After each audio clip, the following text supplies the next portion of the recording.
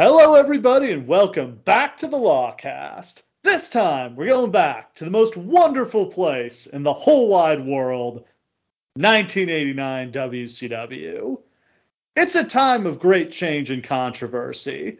There's going to be a lot of bad blood this season with all the rivalries. WCW never did quite get out of the woods this year.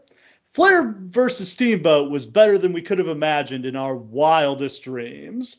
And by the end of the season, we'll be saying welcome to New York for the Clash of the Champions. Welcome to 1989, Steve's version. Cush, are you ready? I gotta tell you, everything about this is like a giant Christmas present to Steve. Watching you christen it 1989 Steve's version is literally one of the most perfect things that's ever happened on our podcast. And like, it's like when you like sit back on Christmas and you watch your kids unwrap their presents and you're like, you know what? Good for them. I'm so happy. Look how happy they are. I feel that way. We're doing something real special here. But also, this shit's interesting, man. What a weird ass year. It is. I don't know that there's ever been a more, maybe 97 WWF or like 2000 WCW, but just a year more mired in backstage politics. Like, I feel like the iterations of the booking committees and the people getting fired here are just legendary. Like, people who didn't even watch this stuff can recite it because there have been so many podcasts and shoot interviews and books written about it. And that's really the thing, is that like we know all of the perspectives. We know what everyone had in mind. We know what everyone's plans were. We know why everyone thought it went wrong. What we basically have is this gigantic chaotic mess with all of these cooks who have completely different ideas of where to go. And some people have power and some people don't have power, blah, blah, blah, blah, blah.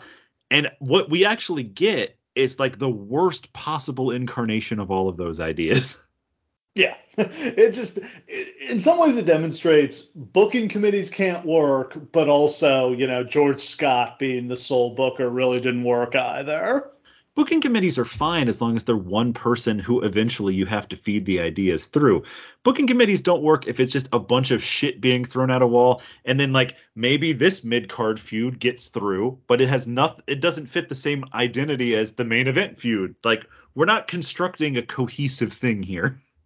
So yeah, we'll get to Wrestle War in a little bit. But first, we've got a lot more than 3 stories to talk about this week. I'm gonna lead off with an AEW lightning round because there's so many goddamn AEW stories. Yep.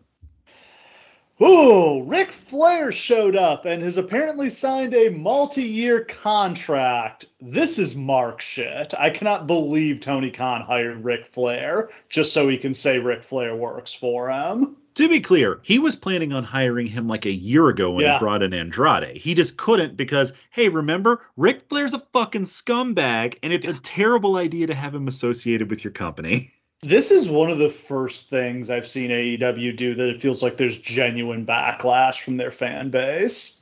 Because what is Ric Flair supposed to offer at this point? No idea. Let's say they're paying him like $1 per year and they're just bringing him in. Just imagine what positive thing you could possibly put on television that would involve him beyond like one angle where someone beats him up to piss off Sting. And even that's not that interesting. I don't want that. I just don't.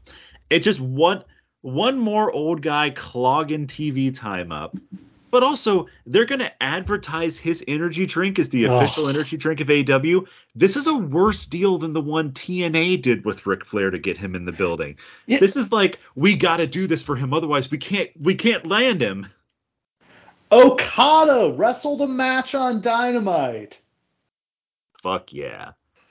This is the time we live in, ladies and gentlemen. In a promotion that everyone bitches about all day online, we're watching Kazoo. Us included. We're watching Little Kazoo on fucking American free television. Oh, unfortunately, he broke Danielson's orbital bone, or maybe it was already. I think Andrade broke it, actually. The funniest thing is that like now there's this thing where like Okada injures everyone he wrestles with in AEW. I hope he's like cuts a promo where he's just like, you weak American pussies.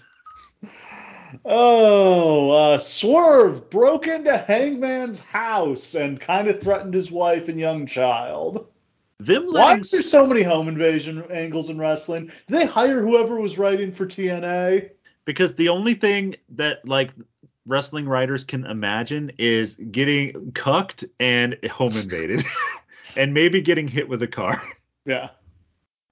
I like that Swerve is the only heel allowed to be genuinely villainous in the entire company. Even though everyone actually loves him. That's the thing, is that he's so over.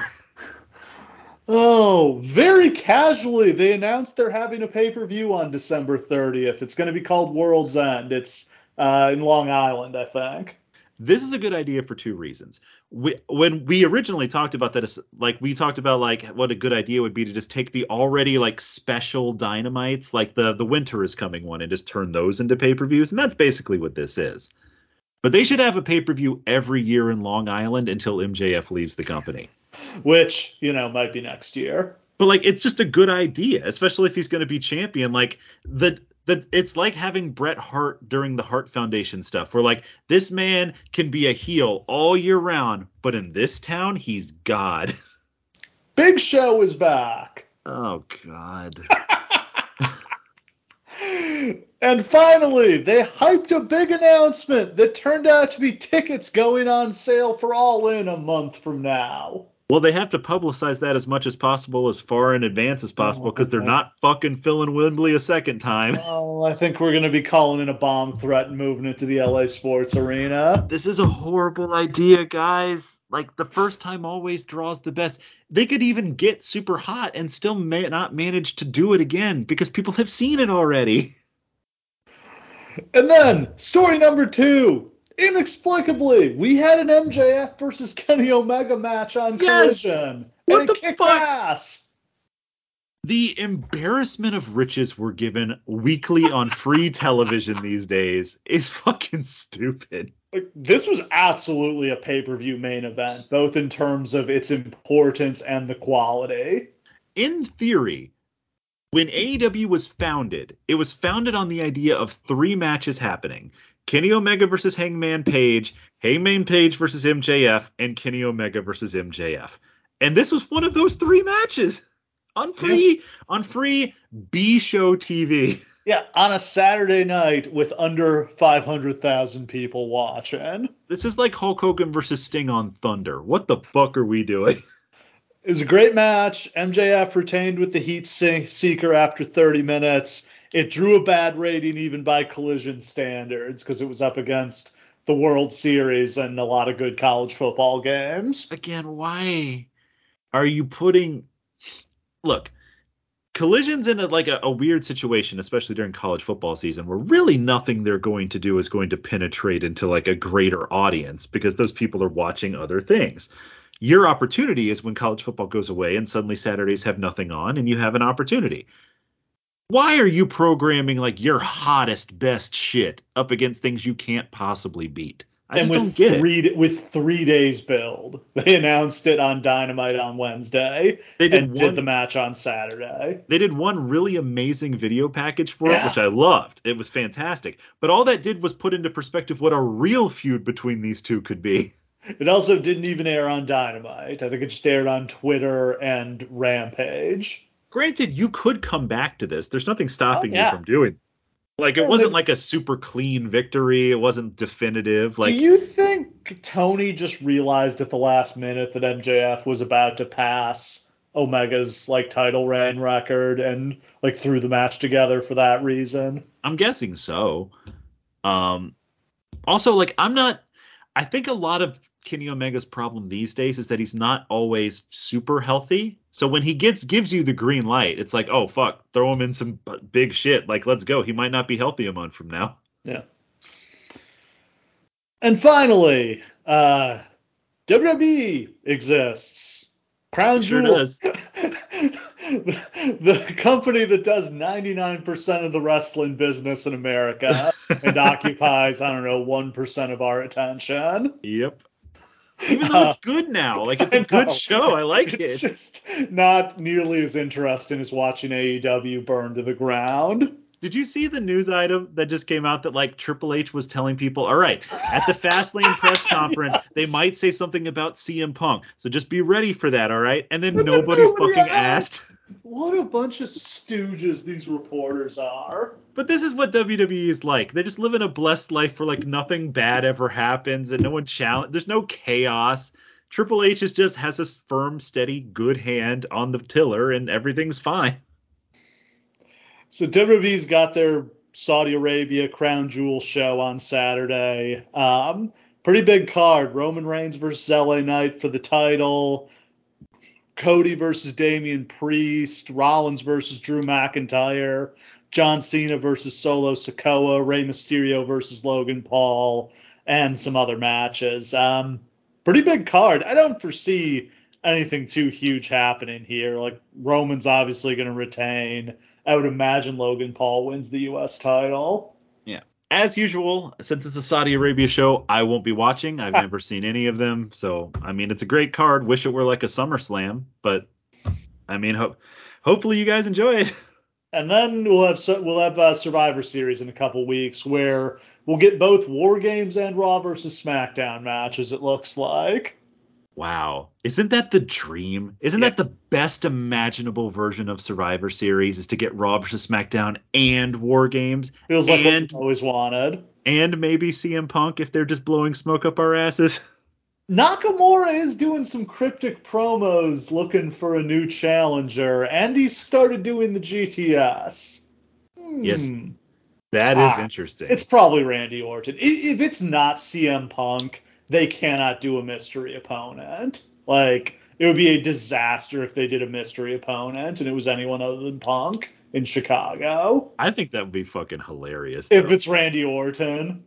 I mean, if it's Orton, fans will still be like, okay, that's cool. It's Randy. I hope it's like Randy Orton's been gone like a year and a half. Yeah. It's been a long time. And he was super over when he left. Yeah. He's going to get a giant pop when he comes back. And he doesn't have the Matt Riddle anchor around his neck anymore. This could be an awesome run. I think I think him and Cody could be a super interesting dynamic. I also think that, like, right towards the end of that Matt Riddle run, like, he really figured out how that character can be a babyface. Like, legend Randy Orton, who's just having a good time, is like a good babyface that works. Just bring him back and have him be Cody's buddy for a few weeks, and then have him fucking viciously turn on Cody and massacre him.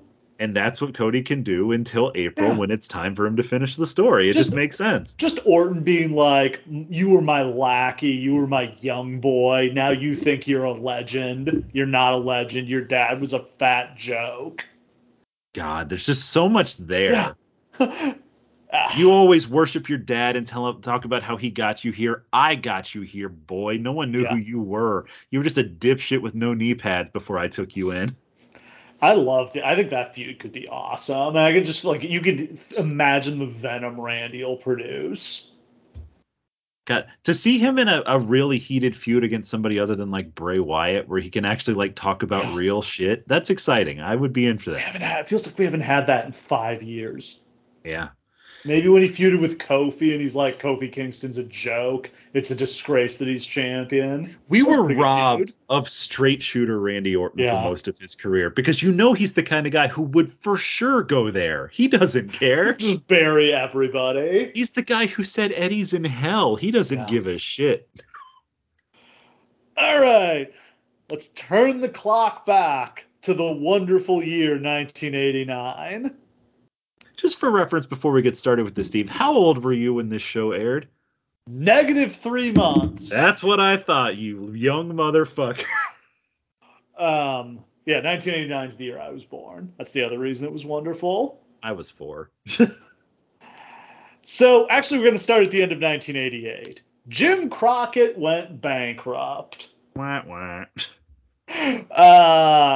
They were doing a lot of stupid shit. They were flying around the country on a private jet. They were running shows all over the country and not drawing for shit. They were buying syndicated TV all over.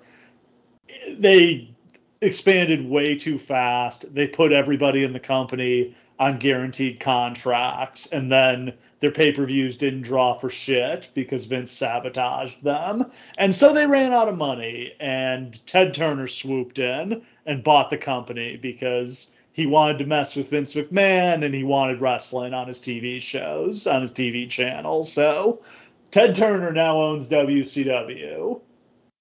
And you wonder when he bought it if he was just like, well, I guess this is just a thing that I'm just going to shove down into my TV people. All he cared about was keeping it in existence. I don't think he spared a single fucking thought to what he was going to do with it when he had it. No, but he needs someone he can trust to run it. And the name turns out to be Jim Herd, who has an interesting background. People make fun of Jim Herd, Pizza Boy. Oh, yeah, he was a guy, he was a Pizza Hut guy. He was, yes, a vice president at Pizza Hut. But before that, he had been a director for both Vince Sr.'s Capital Wrestling Corporation and Sam Muchnick's St. Louis territory, directed his TV show, and then I think became the station manager at the channel that aired Wrestling at the Chase. And let's be clear, up until this point, Wrestling at the Chase was still the most successful wrestling television show in the history of professional wrestling. Yeah, one of the best there had ever been. He obviously does not distinguish himself with this run in WCW, although I think he had some, we'll talk about it, I think he did some good things here. I don't think he should have had any control over creative. I think that was his downfall. Yeah, he should have had the same role that Bischoff had when he first started. Like, you need to clean up this business and make it profitable and interesting to viewers. And I think he could have done that. He had a lot of interesting ideas about it. He didn't know shit about booking. So some examples of where their business is as we're rounding the corner into 1989. Christmas night in Charlotte, the biggest night of the year. They only drew a $50,000 house. Woof. Coal in their stockings. Instead of the big fat paycheck guys were expecting, they got a big lump of coal for Christmas that year. Oh, yeah. A few days later, they run Chicago, $30,000 house. God. December 30th, St. Louis, 50 grand. New Year's Day in Atlanta, they drew 10,000 people, but that was with $5 tickets in the balcony. This is some TNA numbers, man. These are some very pathetic houses we're talking here. Like, once you've like paid the taxes and the rent on the arena and the wrestlers' transpo, no money left to pay the wrestlers with. I don't think they were turning profits on a lot of these shows. It's funny because if you had been a wrestler who was working for Jim Crockett and like you're bought by Turner, obviously towards the end of Jim Crockett, they were going so financially bankrupt so fast that you probably thought you were about to be out of a job, or at least were going to miss a bunch of checks. At least you don't have to worry about that now, but you probably assume like, oh man, paydays are going to go up. We're working for Turner now. That's guaranteed money maybe. No. In fact, you're making probably less than you were before. The first big show of, the Turner era was Starrcade 88. And their big booking decision is what are they going to do with the world title? Ric Flair is defending in the main event against Lex Luger, who's been chasing the title all year since he was kicked out of the Four Horsemen. Luger's got to win the title here or he's dead. Herd makes the call to have Flair retain, which I think he was right to do. I don't think Luger was ready to be champion, especially as a babyface. No. And I think we'll discuss a little bit later, Luger's perfect role is still available, and it's not that, but it is still something they could have pivoted to. The year kicked off January 1st at the Omni, as only Jim Crockett could, with Abdullah the Butcher winning a bunkhouse battle royal. God, that's wretched. Fuck. The big story is Dusty Rhodes quitting, and there's a whole lot of stuff that happened here. There was a bunch of issues. He had been booking the territory since like 84 at this point. He was first removed as booker after he tried to get Ric Flair to lose the title to Rick Steiner in a squash match at Starrcade. Which is one of the all-time, like, did he really think that was going to work? I don't know that he was dead serious about that. He said that was more just out of frustration because no one could come up with an idea. Yeah, he just wanted to fuck over Flair. Him and Flair were at each other's throats at this point. So I think the real thing that happened is there was a power struggle between him and Flair here, and he lost. And Flair, I'm sure, was just like, I'm not like staying with like Flair's contract, I think, is running out soon, and he's just like, I'm not staying if like he's booking. Like, I'm out of here if he's got the book. Once somebody's proposed jobbing you out in 30 seconds at the biggest show of the year, I think it's fair not to be able to trust that person anymore. So then, in defiance of a no blood order they've gotten from the network, he has the Road Warriors jam a spike into his eye on an episode of Saturday Night. That didn't go over well.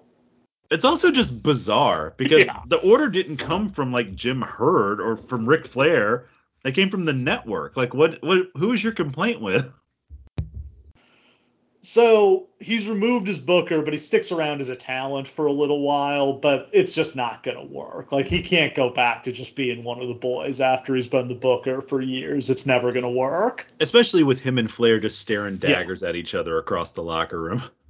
So he quits on January 17th to go back to Florida and try to resurrect the Florida territory. That obviously didn't work, and he ends up going to the WWF in the spring. Not one of the great what ifs, but apparently Vern approached him, or I think it was actually like Greg, who like approached him about like, hey, you want to come to the AWA? We'll pay you like all the money we have left. They didn't have any money left. No, but it would have been like him versus Zbyszko to try to pop that territory. Yeah, I think the AWA was dead at this point. Yep. Dusty's replacement is Booker, and this is one of the biggest decisions you have to make. So I'm curious, if you're in Jim Herd's shoes at this point, who would you have hired as Booker? To be totally honest with you, if you look back, again, Dusty and Vince are the only people who have ever run national wrestling promotions to this point. But there is one other person who sort of has, and it's Bill Watts, and I would have tried to get Watts here.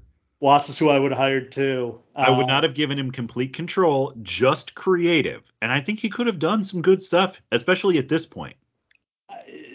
Few people have ever booked better wrestling TV than Bill Watts. He was a genius at putting together like the Mid-South's 1 hour TV show. And I'm not even sure he would have done it because he wanted complete control. That's what he had in UWF and Mid-South. That's what he eventually got in WCW.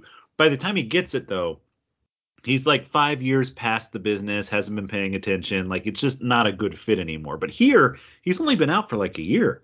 And this is all his talent that's in this company. So, reportedly the names who were in the run-in but didn't get it were Eddie Gilbert and Kevin Sullivan, who are on the current roster, and Bill Watts. Again, I think Watts was the hire here, but he probably didn't want to come in if he wasn't going to be in charge. Obviously, Sullivan is an idea. However, I think that's a disaster, specifically because he would have just booked himself on top. That's what he does. Because this company desperately needs a top heel, and I think he would have looked at that situation and said, it needs me. So who they go with is George Scott, who, it makes sense. He booked the Carolinas really successfully in the late 70s, the early 80s. He'd been the booker for the WWF during their national expansion, so he booked the first couple WrestleManias, the beginning of Hogan's title run. And I don't really know what he had been doing before this. He'd been in some territory, but anyway, him coming in feels like it makes sense, but this ends up being a disaster. He's very old school booker who starts trying to book just 1970s wrestling in 1989. This is going to sound asinine because like the way that they actually approach booking is very different, but it's the same kind of mistake they made with Vince Russo, where it's just like assuming because it worked at another time in another place that's wildly different than your circumstances that it's going to work here, despite a lot of red flags, is just a stupid plan. Reportedly, Jim Crockett tried to block Scott's hiring because they had an old beef from back in the day, but he didn't succeed. This is the nest of vipers this company is at this point. Also, why the fuck does Jim Crockett have any power whatsoever? I don't know. This is how you know that Ted Turner didn't pay any fucking attention. Imagine you buy a company that's a disaster because one man specifically fucked it up. You just leave that man with power when you buy it? No, of course you don't. The rest of the booking committee at this point was Blackjack Mulligan, Gene Anderson, and Paul Jones. I think they were really more agents than helping with the booking. I think like Mulligan was always just the enforcer. It was like if somebody doesn't want to do a job, Mulligan will beat him up. Hey, he used to be the guy on house shows because he knew the boys wouldn't act up if Mulligan was the agent. Oh, a lot of changes to the business. Talent start getting paid a regular amount every 2 weeks instead of the way the guaranteed contracts worked before. You would just get paid on the houses, and then each quarter they would like if you were short your guarantee, they would catch you up and make a balloon payment. Better for their cash flow and better for the boys to just pay everybody every 2 weeks. So I think that's a positive change. I'm imagining somebody trying to talk to Turner Human Resources about like how wrestling payouts Oh, we normally just pay work. them what we pay them. Yeah, it depends on the house. So you mean sometimes they might make like $20? Yeah. Uh, The company started paying for their hotel rooms during trips, and wrestlers could fly from their hometowns instead of having to get themselves to Atlanta for their flights like they were before. So some guys were, I mean, a lot of the guys still lived in the Carolinas and were having to drive from like Charlotte or Raleigh to Atlanta to make their flight, which wouldn't always be cheaper for the company, is the thing. Some cases it was cheaper to just fly them out of Charlotte than Atlanta. yeah, absolutely. Especially depending on where they were going. So these are all huge lifestyle upgrades for Yeah. the boys, for sure. They're not making more money necessarily, but like their lives are easier. No, and for a lot of guys, most guys' money did get cut because I think everybody kind of acknowledged that most of the contracts they had been signed to were not reasonable for the amount of business the company was doing at the time. Which But is they a, weren't going to get paid that money anyway. The company was bankrupt. which is a double whammy because if you're not making any money and the management is super chaotic and toxic, guess what that means you're going to do? Look for a new job, which most of the main eventers do. Yeah. There's definitely a directive from Turner that they want better matches on TV. This leads to the creation of the Sunday night main event show, which was named that because Ted Turner asked if they could have a show that would have, quote unquote, main event quality matches each week. So they create the Sunday show main event. Before this, the flagship show has always been the Saturday night show. During the course of '89, the Saturday show is so bad in the beginning that the Sunday show starts beating it in the ratings because people know there's good matches on Sunday. That's so fucking sad. Why don't you just put good matches on Saturday? I don't know. Yeah, can't tell you. Ugh. The Saturday show does not get better, with one notable exception, which is the January 21st episode of I call it Saturday Night, but at that time it's called World Championship Wrestling. Ricky Steamboat debuts as Eddie Gilbert's mystery partner against Flair and Barry Windham. Hell of a match, like 20 minutes. Steamboat pins Flair with the crossbody off the top rope. They did a 3.6 rating for that show, which was the strongest they had done on Saturday for a long time at that point. That's awesome. It's super cool. It's definitely one of those situations, especially back in those days, where you're like calling your buddies and being like, "Yo, Steamboat's in WCW, turn it on." I know it's been shit lately, just turn it on. Honestly, Steamboat got a pretty lukewarm response. I think the fans viewed him as a WWF guy at this point. Well, okay, so this is the interesting thing because we're in 1989, and it must be said that we are post-national expansion from when Steamboat was here before. I think the majority of WCW's fan base are probably new from like the past 5 or 6 years, or at least mostly so. They don't know about Ricky Steamboat's history with the NWA. They don't know that he feuded with Flair in '83. That's the pre-Starrcade era.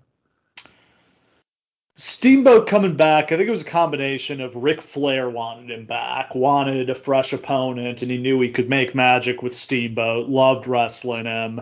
And Steamboat had a good relationship with George Scott, who booked him both in Crockett and in the WWF. When you look at the roster, Flair definitely needed a new challenger. Like, he's done with Luger.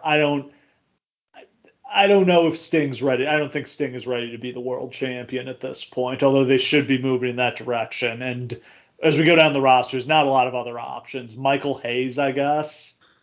I will argue that they should have at least gotten Michael Hayes into the main event around this time, because for all of He his is shortcomings, over. he's unbelievably over, and he Yeah. could work hot angles. Yeah, and like great promos, crowd loves him. A little weird to see him as a face, honestly. Yeah, but like him on his own without the Freebirds is like a genuinely Yeah. good babyface act. And him and Flair had drawn big money together in the past. They had done a much bigger show at the Superdome than WCW would do a few months after this. The idea of Michael Hayes and Ric Flair having to uneasily team up against a heel force sounds fucking awesome. Another big story. J.J. Dillon jumped ship to the WWF in late January. I think the WWF hired him because he's a stooge who knows like all the contracts and when they're up. And the other big thing in this era is just being able to get in touch with, like, having a black book with the wrestlers' phone numbers is really helpful, because it would be hard to get in touch with somebody otherwise. You don't really know where guys live or what their phone number is. You can't just DM them on Twitter like you can today. Yeah, if you didn't have the Yellow Pages like selection for Charlotte, North Carolina, I don't really know how you would even find any of these people. Yeah. Dillon is replaced as the Four Horsemen's manager by Hiro Matsuda. Yeah. Like, George Scott's trying to get race heat. There's nothing wrong with Hiro Matsuda. It just doesn't make sense that he's here. As a heel manager, and he's not a talker. He barely talks. He can barely speak English. Like, it's just not his thing. Like, Hiro Matsuda has done a lot of cool things in the business. Like, there's nothing wrong with Hiro Matsuda. It's just that this is a weird use of him. February 15th, 5 days before this show, they ran the Clash of the Champions from the Cleveland Convention Center. There was no Gund Arena yet. God, what is wrestling without the Gund Arena? I don't even know what that looks like. It drew 5,000 people and a 4.6 rating on TBS. That was a 7.0 share, meaning 7% of households were watching it. 2.1 million homes. Pretty good rating. Not bad. That's pretty fucking good, yeah. Yeah, you'd kill to get a 7 share for, I don't know, is the World Series doing a 7 share these days? It only did 9 million viewers. The World Series is getting obliterated by college, like, volleyball and women's basketball. Yeah. Like, there's not, no. The big angle on that show, Flair and Steamboat had a brawl where Steamboat ripped Flair's suit off and, stripped him down to just his briefs, which... It's funny because the briefs probably had more coverage than Flair's wrestling tights did. That is the funny thing, is that everyone's freaking out about, like, oh, he's down to a skivvy. Like, okay, but he just looks like he's wrestling. It's the Thank God he wasn't shit. wearing boxers, or it literally would have been covering more than his trunks did. Yep. So this is a redo of an angle they had done like back in the 70s, which Flair says set the business on fire when they did at that time. Sure. So ironically, the time they did it before, I think it was in '83. One of the models Flair had accompanying him that night, the future Mrs. Bonnie Steamboat. Flair thinks this was the first time they met. Wait a minute, really? Yeah. He said, like, maybe like she was a model who, like, it wasn't like he as far as Flair knows, like, she wasn't dating Ricky back then. Like, it was just a model they brought in to be on his arm for this angle. And like, she and Steamboat met that night and started going out and ended up getting married. Okay, so I think maybe now would be a good time for you to talk about your pitch for what this storyline should have been, because that's an amazing non sequitur into it.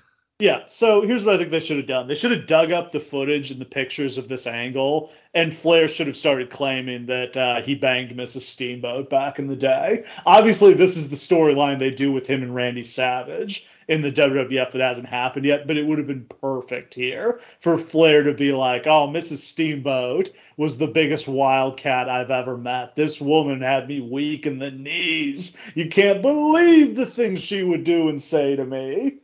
It's just wild because, like, you can do a lot of those kind of angles, and like the Miss Elizabeth one was pretty good, but to have like literal pictures of you with this person from like before she was with Steamboat is so compelling. Like, yeah, that night we went back to the Marriott and she rode Space Mountain and she's been Woo! looking for a return trip And ever she since. wants to do it again. He saw that look in her eyes. He knows that look. Woo! And shit, Steamboat and his wife are about to get divorced anyway. Fucking let her turn heel and go with Flair. Have her turn on him. Everybody hated her anyway. Like, the most legitimate thing you could get out of this feud is to do that, because they have there's more stank heat energy between Steamboat and his own wife than between Steamboat and Flair. Instead, like the way that it's just like Steamboat is fighting for the American family. Sounds like a right-wing Dan Quayle Republican with that haircut. It just doesn't mean anything. No. Like, what does the American family mean to Ricky the Dragon Steamboat? It's never been his character before. He's always just been like a white meat shithead with like nothing really going on. But like here, they really lean into that. Yeah, and like the other problem, they don't put any heat on. Like this is a good angle, but there's no heat here. It's really just like, oh, Steamboat wants to win the title, Flair wants to keep it. They did a good angle where Flair hit Eddie Gilbert with he had Windham put Gilbert face down on the concrete floor in the studio, and Flair hit him with a knee drop. And that was a good angle, but he probably should have done that to Steamboat to build heat for that match. You need the equivalent of like Savage dropping the ring bell on Steamboat's neck. Like, that's what really makes that match work. You don't have any of that here. Yeah. The crowd in Cleveland was mostly cheering Flair. Like, Flair's got 6 hot women with him, whereas Steamboat has his wife, who has some real stank energy about her.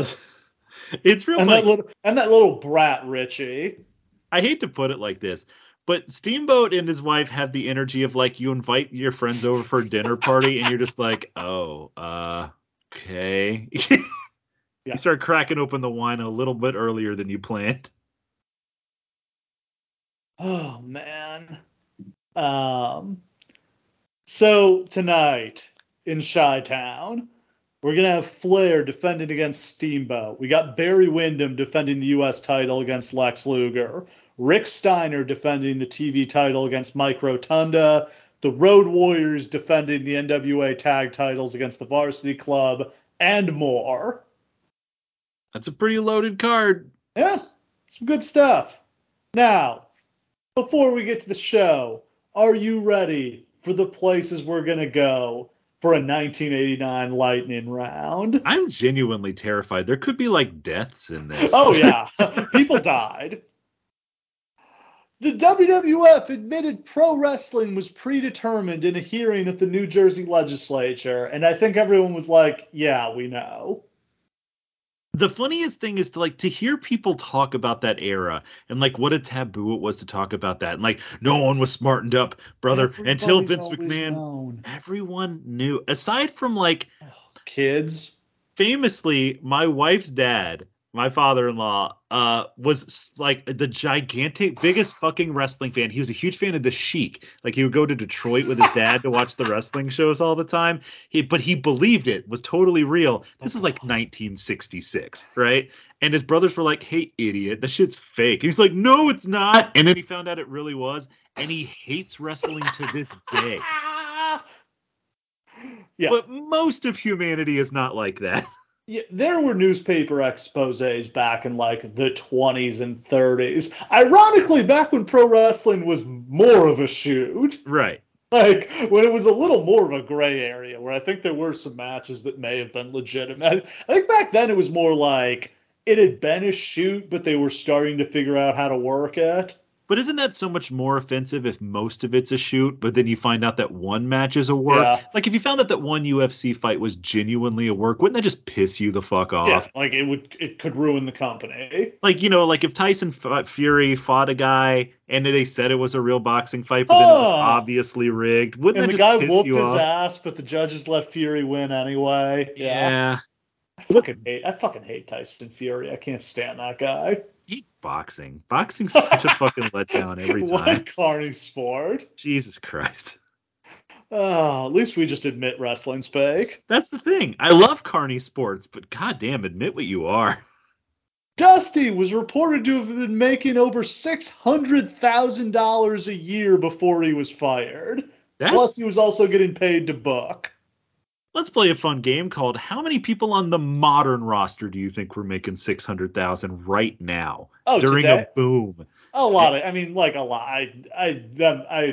What do you think the average salary is today? I think it's over $500,000. I think it's still like $250,000, man. Yeah. Maybe I'm being generous, but like the guys on top are making millions, and right. I bet you think the Miz is making $1 million? That's a good question.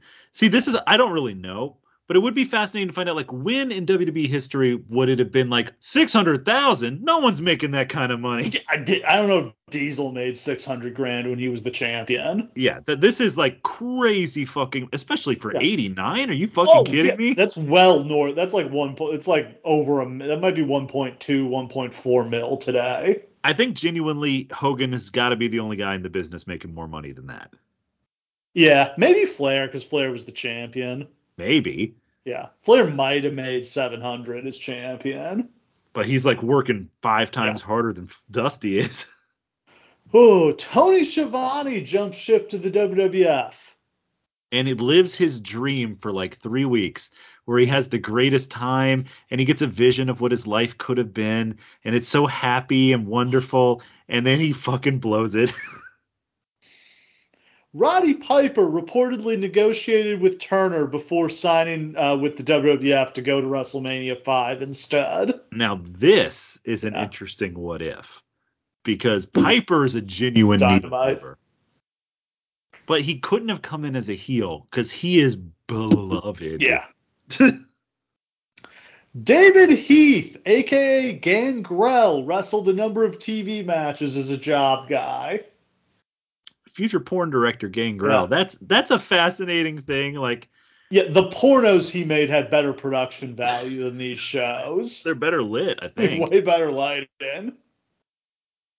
Better plots in some cases too. Still Kevin Sullivan though. I'm just assuming.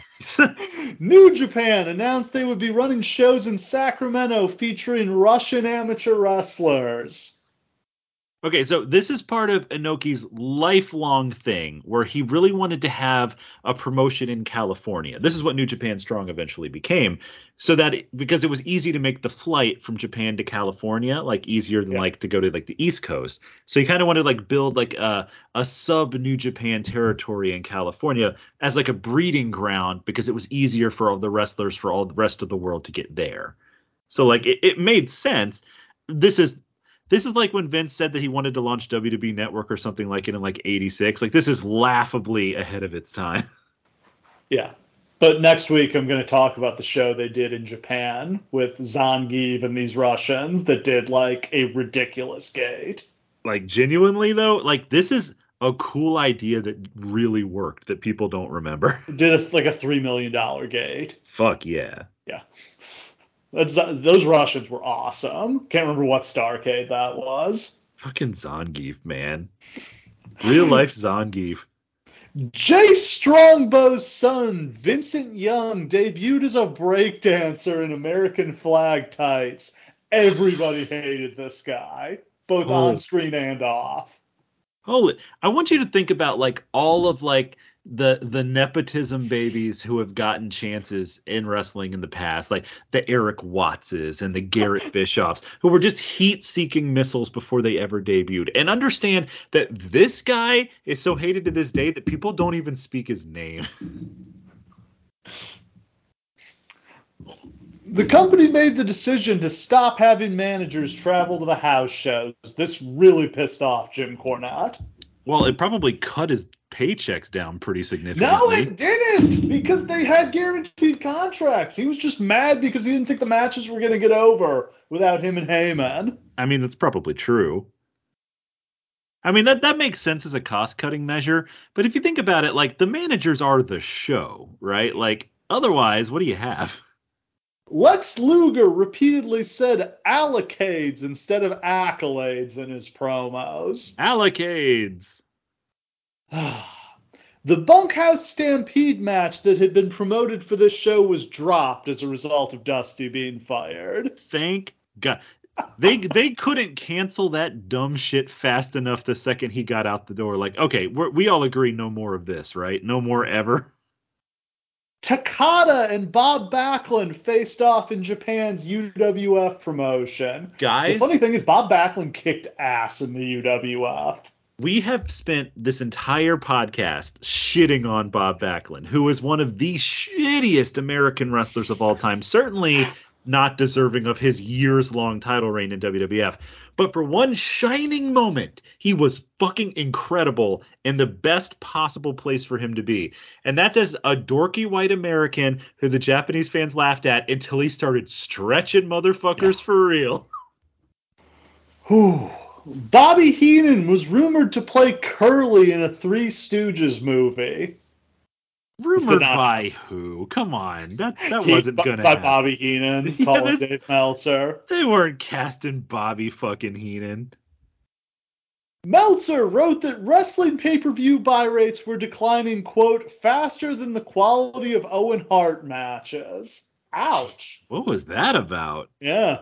I don't know. Maybe, I guess Meltzer wasn't a big fan of the Blue Blazer. But God, that's sometimes Meltzer gets mean, but not usually. And to Owen Hart of all people?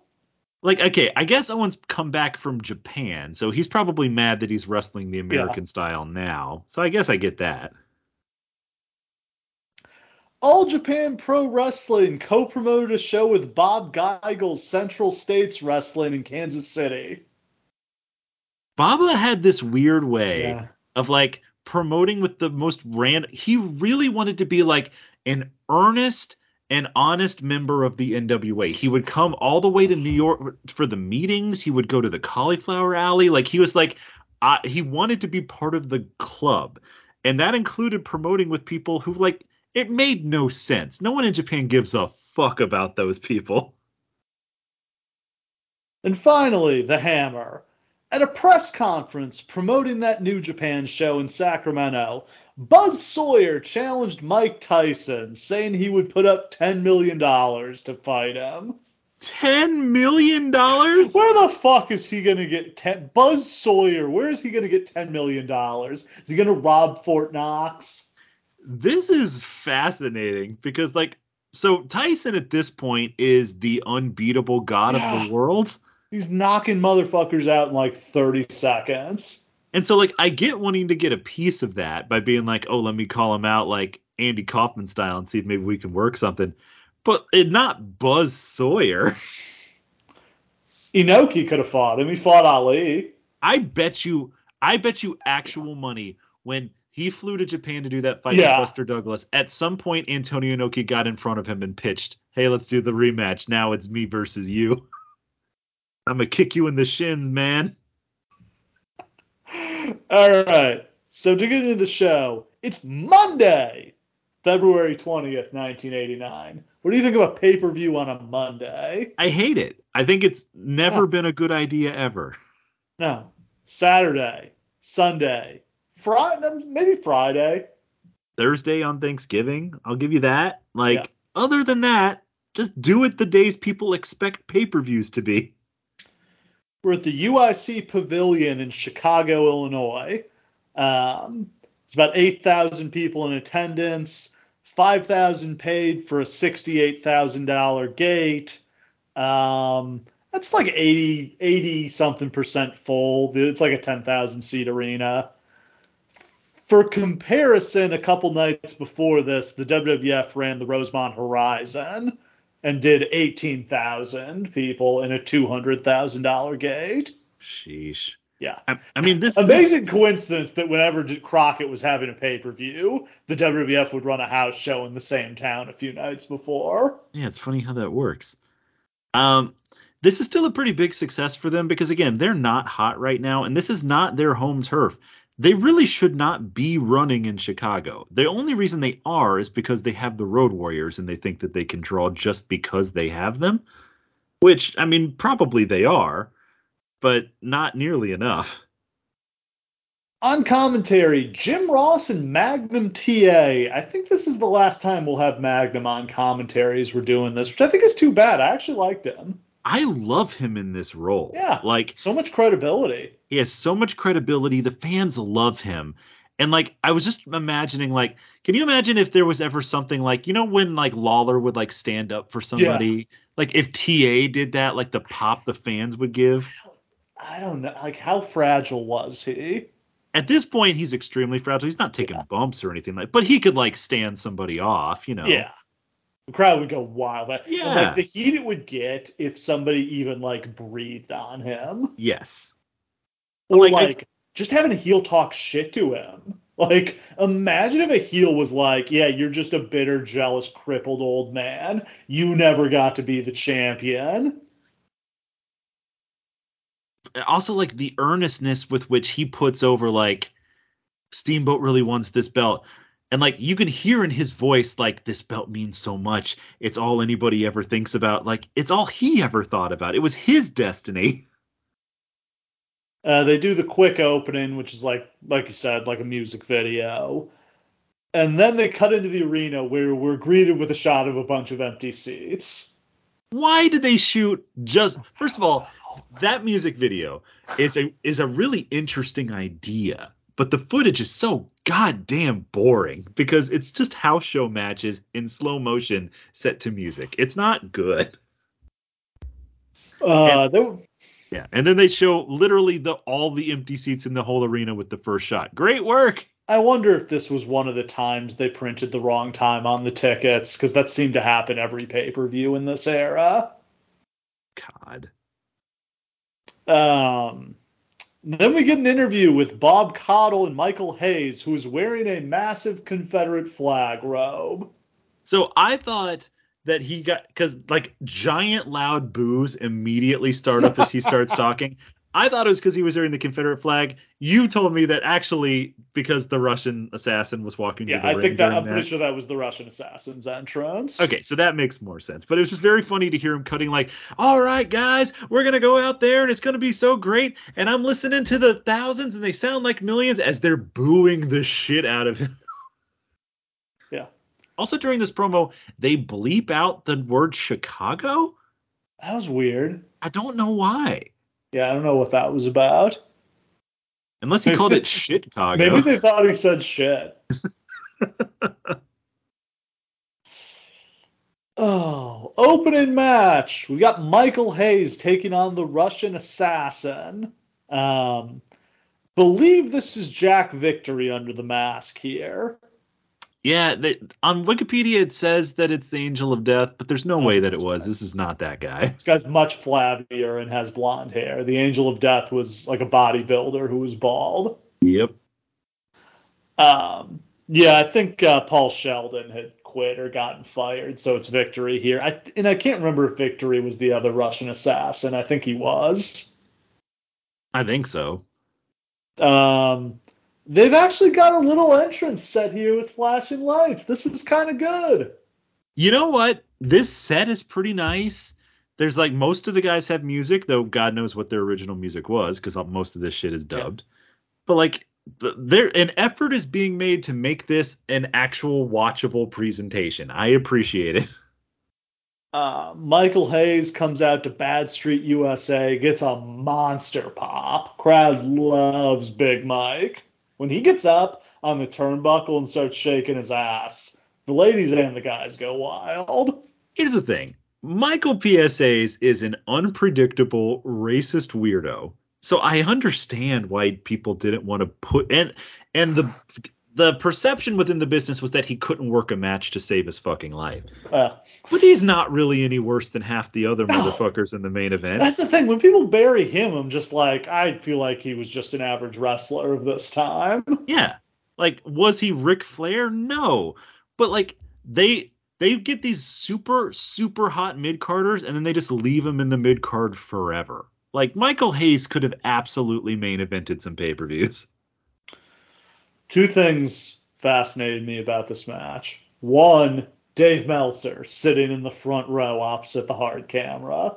Best seats in the house. I did not recognize him, and I definitely would not have if you had not told me in advance it was him, because he is a child. Yellow shirt, curly perm. And what's the second one? 2, This is a Mark referee calling this match. What? Really? This is a referee from the Illinois State Athletic Commission.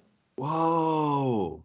I don't know how this worked. There's like this is the only one that this guy worked all night, and I guess he could work this one because it's just like the babyface going over. But I still find that idea so fascinating. Like, are these commission referees smartened up? Like, I guess they know the rules of pro wrestling, but do they like actually like if somebody like throws a punch, is he going to step in and disqualify him? Like, I just find it so unpredictable. That's a fascinating idea. That's the kind of thing that you think like Bill Watts would have done, like during his reign of terror in WCW. Be like, we're bringing in Mark referee, so if you do a disqualification, if you cheat in front of a ref, he's gonna fucking disqualify you.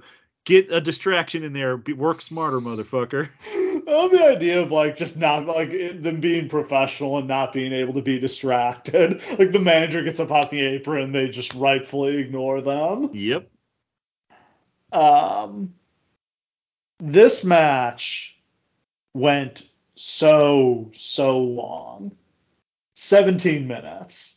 17 minutes. Now again, It was boring. I just said the nicest thing that I've ever said about Michael P.S.A's. So like sucked. Michael P.S.A's can have a great 10-minute match. He will never have a great 17-minute match without at least two other motherfuckers with him.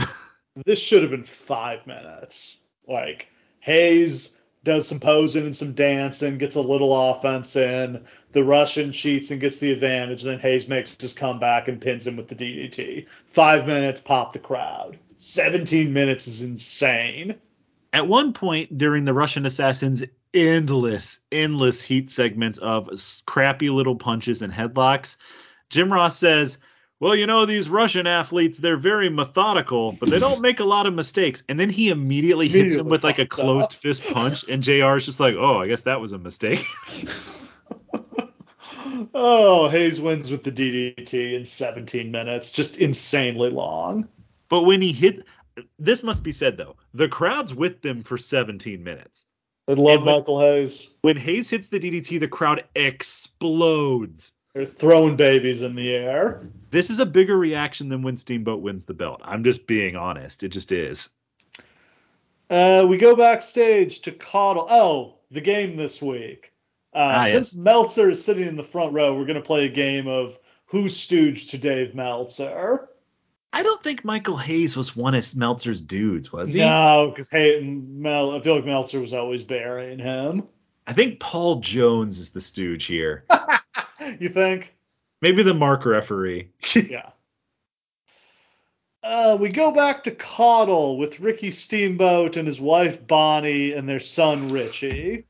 This is the shittiest promo. This is right up there along with Chris Benoit's like promo against Raven, like the Nevermore promo, which is the worst promo of all time.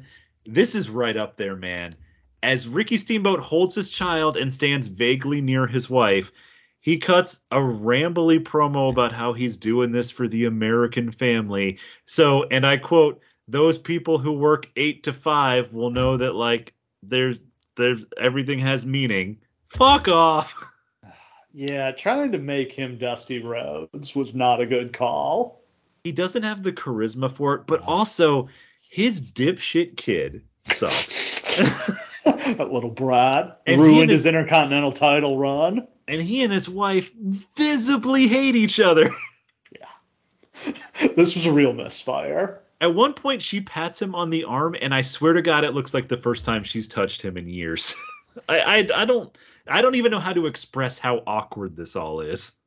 Next up, we've got another terrible match as Sting takes on Butch Reed. JR before this match refers to both of these guys as high flyers, which is the wildest thing anyone has ever said about Butch Reed. Butch Reed's finisher was the flying clothesline. I'll have you know. It has the word flying in it. It's more of a falling clothesline. Seems like George Scott doesn't see much in Sting. I don't think he knows who he is. During this match, I kind of realized this was like an AEW show where they're just like, well, let's give two young dudes a bunch of time. Except in this case, Butch Reed is not young. Nope. And Sting is just what they think is just some jabroni. I don't know how much time they carved out for this match, but I promise you it wasn't the amount of time they took. 20 minutes. Yeah. No, it's clear these first two matches were super heavy. Like, it's clear the back half of the show got cut down. This is like if Trent Beretta and Powerhouse Hobbs went 25 minutes on an AEW pay-per-view, and you'd be like, what the fuck? Why? Yeah. Reed is managed by Hiro Matsuda. I don't know if he was officially a horseman, but it seemed like they were like trying to get him in there. I can believe Ric Flair was not into that. I love the idea of Butch Reed as a horseman, though. Like Yeah. that's a very different idea. Like, I think Butch Reed is super underrated. I just feel like this guy could never get a break, never got any respect. and like he's extremely good, but like not over the top good in a way that he's going to get pushed to the main event.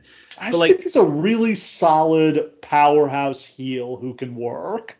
I just want every job that Greg Valentine ever got, Butch Reed should have gotten instead. Yeah.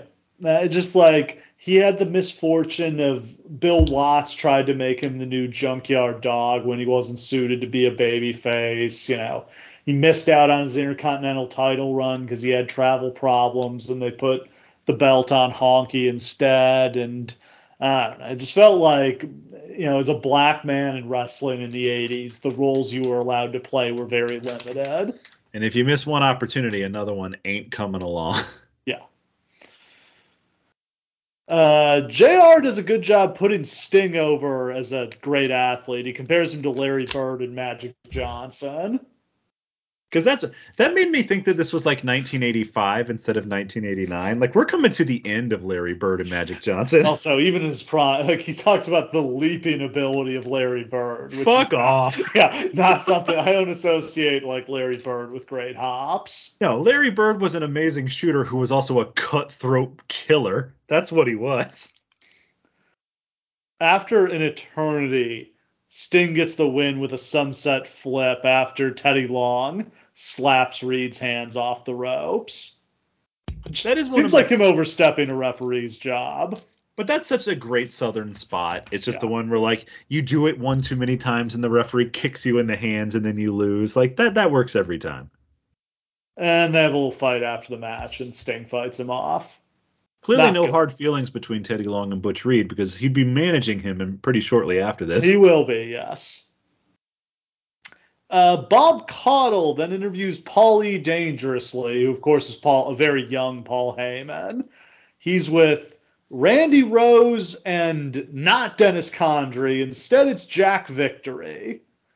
Dangerously explains that because Eaton, Lane, and Cornette knew Condrey too well, he's throwing them a curveball and he's brought in Jack Victory instead, who they know nothing about. Here's how good Paul Heyman is. Yeah. Is that he makes this compelling and makes sense, even though this is some thrown together shit. Absolute bullshit. Dennis Condrey no-showed, and they just have to sub somebody in here and try to make the best of it. Who would be another person that they could randomly insert here? Just be like, you guys weren't prepared for Sting. God. I'm trying to think of anybody, like who are there any heels who aren't booked on this show? Scott I don't think anybody credible. No. Rip Morgan, like, it's not you're getting down to the undercard. Yeah. Oh, okay.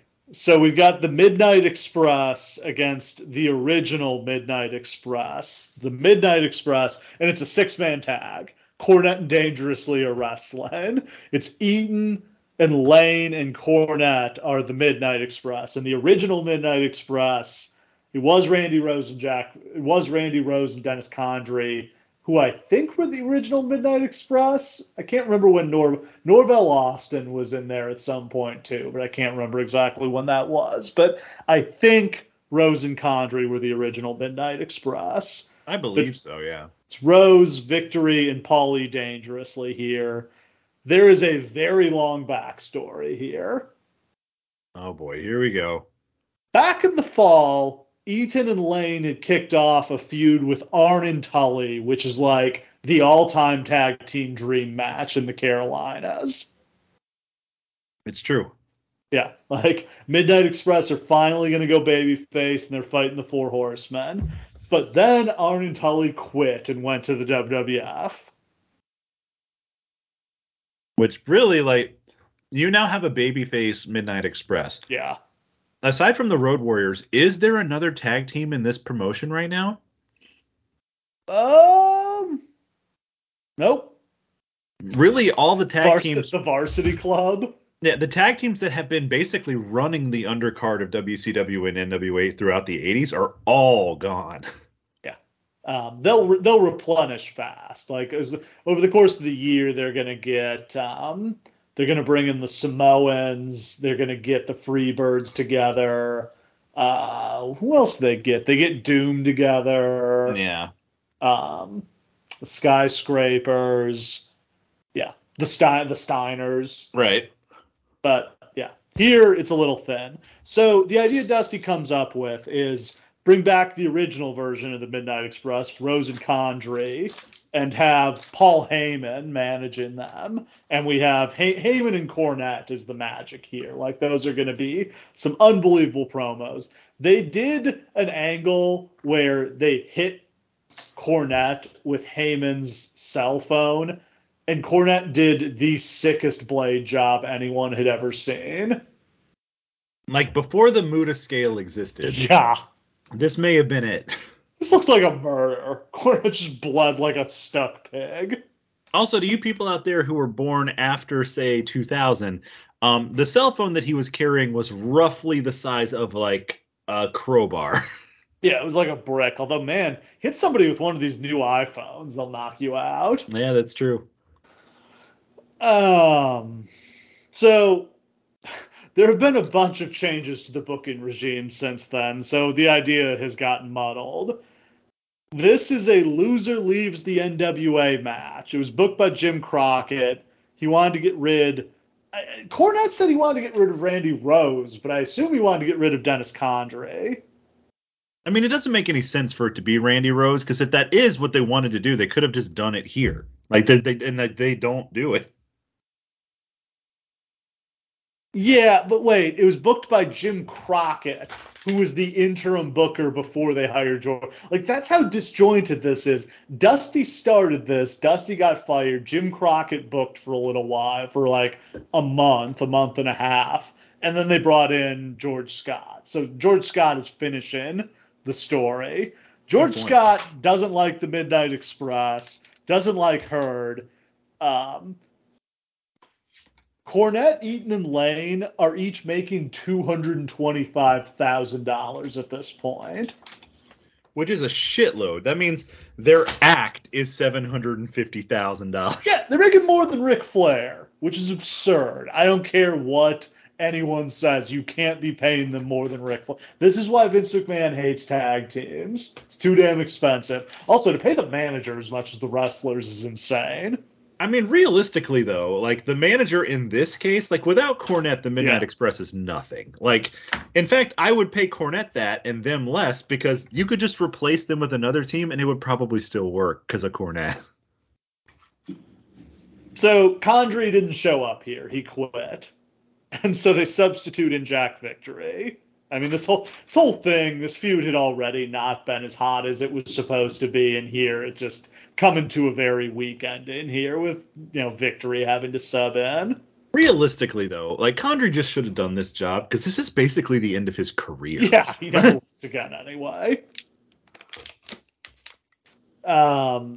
So early in the match, Heyman accidentally punches Rose, which is going to lead to them splitting after this, even though Randy Rose is supposed to have to retire because they lose. Good stuff. Rose throws Lane off the apron into the railing, and that gives the heel team the advantage. At some point, Cornette gets in the ring, and he gets beat up, but Eaton breaks that up. Cornette tags in Lane. Lane gets distracted by Paulie and cut off. Lane gets his boots up on a corner charge. He tags in Eaton. Eaton hits a top rope missile drop kick. He gets dangerously in the ring and tags in Cornette. Cornette goes ape shit on Dangerously. This was shockingly good. This is Cornette, for all of his like complete not lack of working ability, like despite being the least athletic person I've ever seen. But he's so compelling when Yeah. he just fucking loses it. You've seen this, the nerdy kid at school who gets pushed just a little too far and flips out. Yep. Lane and Rose tag in. Rose misses a splash from the top. Victory breaks up the pin. Flapjack on Rose gets the 1-2-3. The Midnight Express survive. Randy Rose is banned from the NWA, but he comes back a few weeks later. Before we finish with this match, do you want to give a quick word about what Jim Cornette is wearing here? He's got this like full body singlet and underwear on the outside.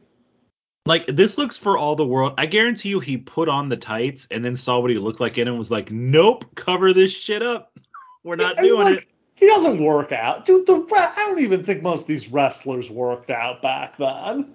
No, for the most part, it was just what you did in the ring was the workout. And then I think I'm in better shape than half these guys.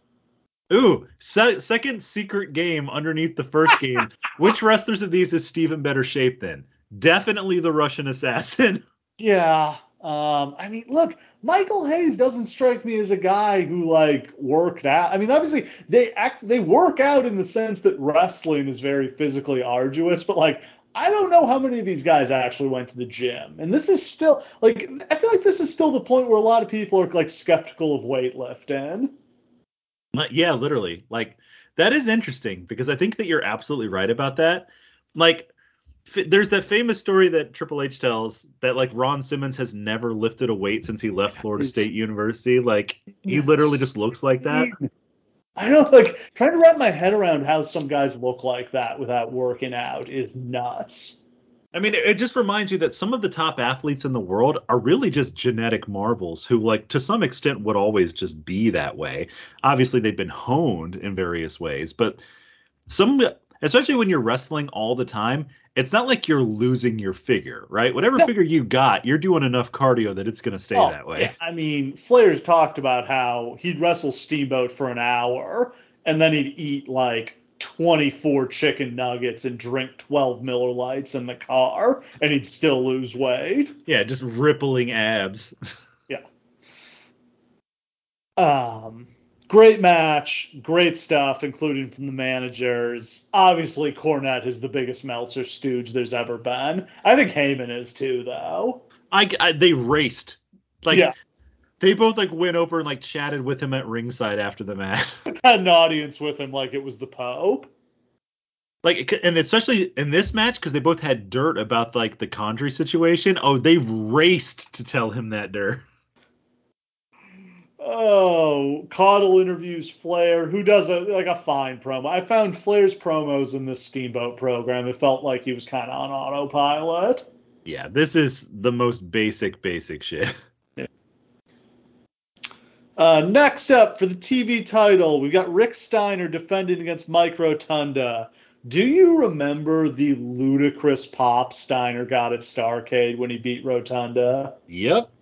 Man, he's lost all that steam in 2 months here. It's just like Eugene. Well, again, it's difficult to remind people that is the character that he was playing. And like that character, whether it was Evad Sullivan or Eugene or like Norman the Lunatic, it always gets over for a bit and then people are done with it. I just they're literally portraying him as if he's, developmentally disabled. It's really weird. I don't know, man.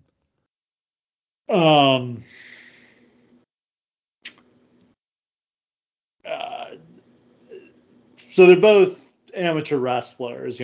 Steiner wrestled at Michigan. Rotunda wrestled at Syracuse. JR also says Rotunda was a defensive tackle for the Syracuse football team, which I didn't know. I knew that he played football at Syracuse. Didn't know he was a defensive tackle. And, of course, Syracuse has a shitty football team. But they were good back in the 80s. Were they really? Yeah, they were good back then under Paul McPherson. Well, I'll be damned. Yeah.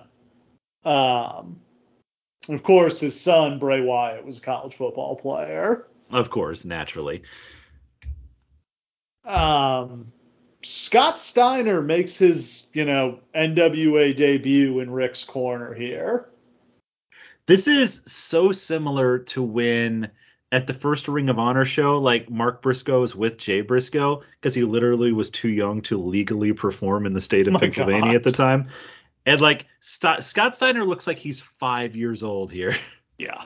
A jacked 5-year-old, but super 5. jacked. Yeah, he's got to be very young. Like he's like probably fresh out of college. Sadly, I don't feel like the University of Michigan has ever brought the Steiners back for anything. It is interesting that they had to have been at one point some of the most famous alums of that university, and they really never did anything with them ever again. Oh, speaking of the University of Michigan, you know who was in the crowd tonight? Who? Jim Harbaugh. No shit, really? The quarterback for the Bears at the time. He's a big wrestling fan. I did love, as a Bears fan, seeing like just random old bit. It was really like one of those games of like name that old like football players. Like, oh hey, here's some cast-offs from the late '80s Bears teams. No Varsity Club guys backing Rotunda up. I don't know what's going on there. I mean, they are a little bit busy with having to face the most horrifyingly dangerous tag team imaginable later, so maybe they're just psyching themselves up for that. Sure. First couple minutes they're wrestling around on the mat. Rotunda goes to the skies and hits a pretty nice cross body, but Steiner rolls through it for a 2 count. Rotunda put on his working shoes for this one, actually. I like this version of Mike Rotunda. I feel like I've said it before. I like Varsity Club Rotunda. This works. He's one of those guys who I just think couldn't translate his style to the WWF. He just wasn't charismatic enough. But like this, where he's basically just like, I'm a better athlete than you, and I'm big, and I'm naturally gifted, and I'm a dickhead.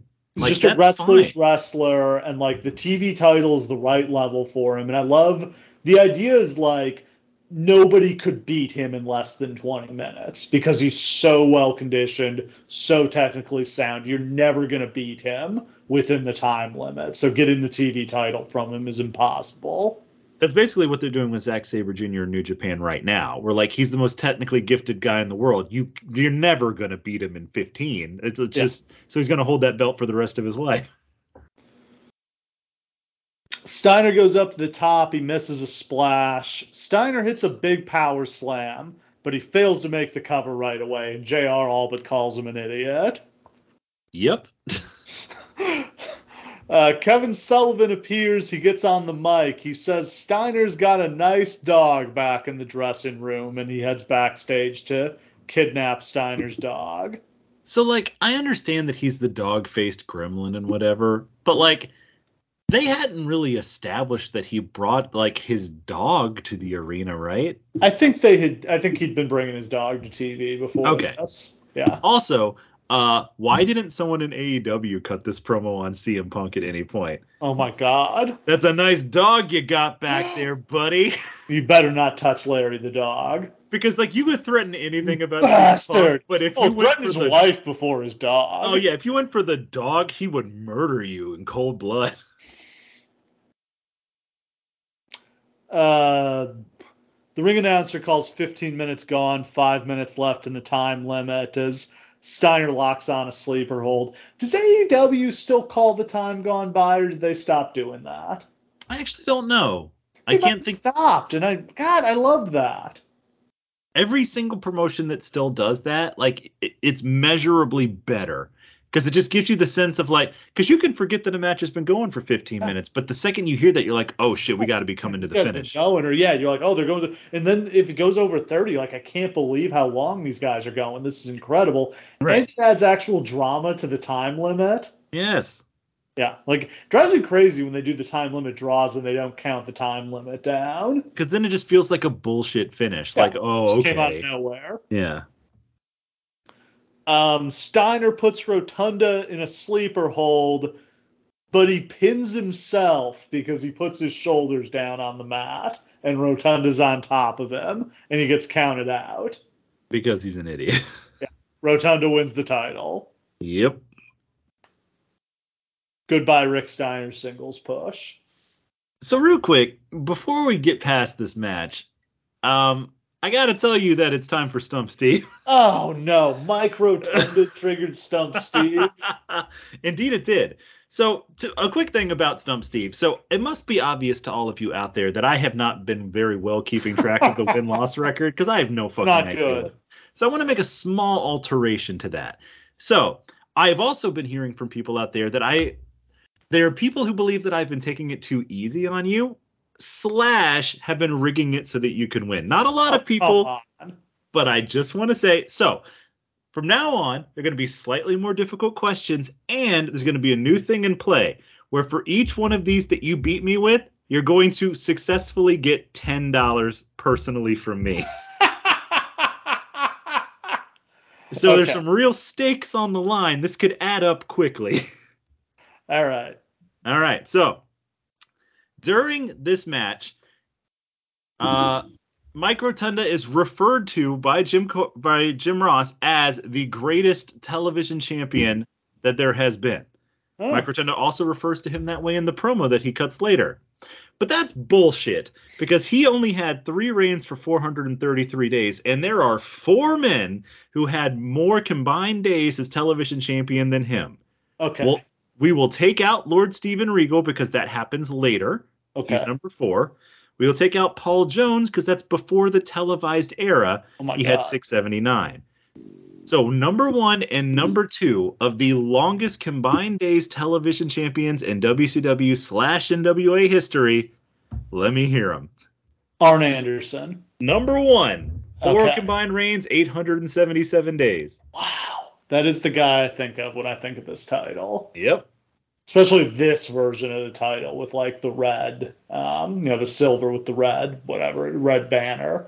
Now, most of his reigns did come later. Like, they came after this, actually. Yeah, he had a really long reign in, like, 89, 90, I think. So, technically, Mike Rotunda could have been called the greatest TV champion ever, except for this man, the one that you're missing, who held these reigns before this.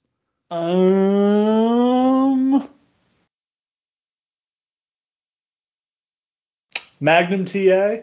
Good guess. Magnum TA is pretty far down the list. Okay. Is it Tully?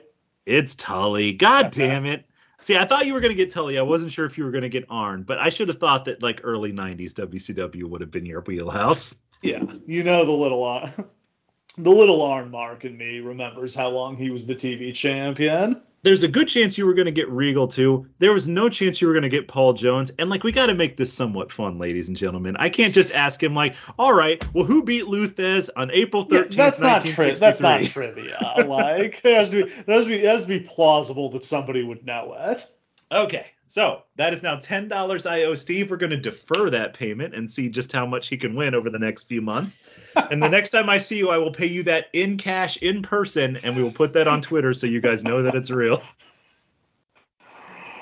We go backstage. Oh, who stooged to Meltzer here? I don't know if either of these guys did. The Steiners definitely are not stooges. They don't give a shit. No. Probably Rotunda, maybe. I don't know that Rotunda cares, and I definitely don't think that he was a favorite of Meltzer's. It may be no one here. Yeah, this might be nobody. We go backstage to the Road Warriors and Paul Ellering.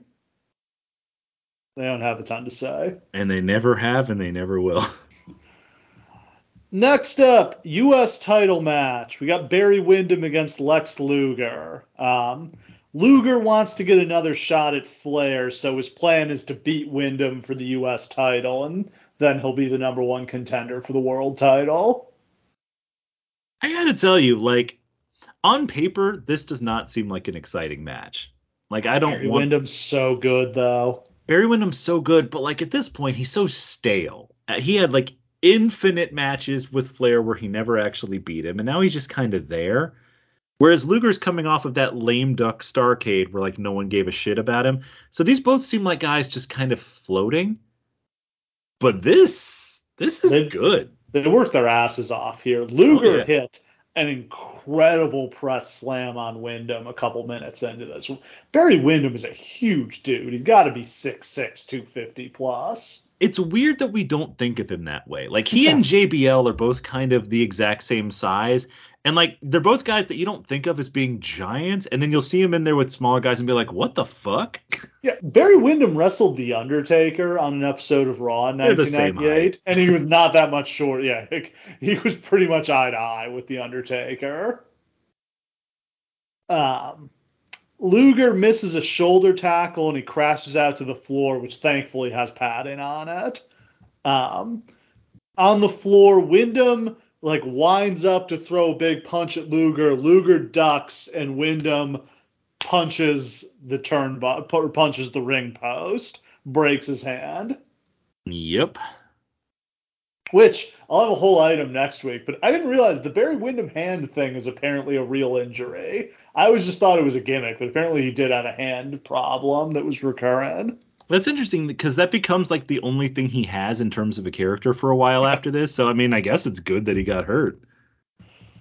Windham sets up the superplex, which I believe is his finisher, and he hits it, but Luger still kicks out at 2. Windham hits a back suplex and bridges into a pin. That's the 1, 2, 3, but the referee says Luger got his shoulders up and Windham's shoulders were down. So Luger is declared the winner. I can't believe they did 2 consecutive finishes where the guy pinned himself. And the next match is going to have a shit confusing finish too. So basically that's 3 title matches in a row where it's decided in like a kind of fluky bullshit way that the live fans couldn't possibly have understood. It's just bad booking. And it feels like George Scott, just with his old school booking mentality, doesn't want to give finishes away even on pay-per-view. It's pay-per-view. They paid for the finish. Paid for this. Way more people than go to your house shows. That's literally what pay-per-view should be called. Pay-per-finish. Like, you are literally paying to see definitive finishes to feuds and matches. Windham beats up Luger, pile drives him on the belt after the match. This is going to be it for Windham this season, actually. He's out of here after this. He ends up going to the WWF to be the Widowmaker. I bet you he wishes he had that one back. Yeah, and then I think he went to jail for counterfeiting. Bet you he wishes he had that one back. That one, yeah. Caudle interviews Rotunda, who, is very excited that he won back the title and is the greatest television champion in history. This is a pretty decent promo by Rotunda. It's not charismatic in any way, but it's just kind of like, I'm the greatest television champion in history. Rick Steiner's a dumb fuck who stole this belt from me. This is my belt. But he's just like high school athlete bully, and he should have leaned into that. That's exactly what this character should be. Next up, tag title match. We've got the Road Warriors against the Varsity Club. The Road Warriors have been heels in the months leading up to this, but, they've turned a back face here because nobody boos the Road Warriors. It just doesn't work as a heel act.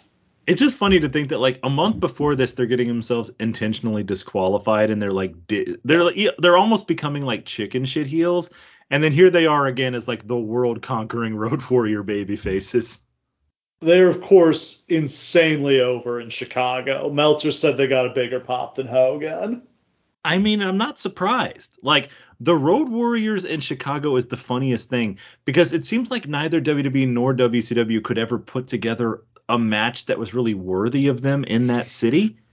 Oh, you didn't think the 6-man tag with Ahmed Johnson at WrestleMania was worthy of that? I mean, what Sonny was wearing was. But that's neither here nor there. And here they've come up with just a dynamite team for them to face in Kevin Sullivan and Steve Williams. Yeah. Dan Spivey's in the Varsity Club too, but he's not wrestling in this match. Dan Spivey and Steve Williams is a threatening team. They could whoop some ass. Terrified to fight either of those men. Every moment of this match that Road Warriors spend genuinely selling for Kevin Sullivan is an indictment of the universe. Kevin Sullivan is a manager. He's so little.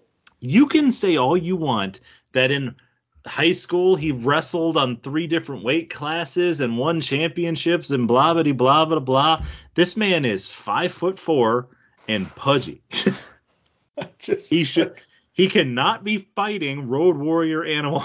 No, and I guess I can sort of get the gimmick of it's kind like the idea of him like as the Taskmaster having these like stud athletes under his control is kind of interesting, but it's still weird that he's like the satanic dude with a bunch of guys in singlets That's the wrestling thing. for him. He has not changed at all. They've just put him in this weird gimmick.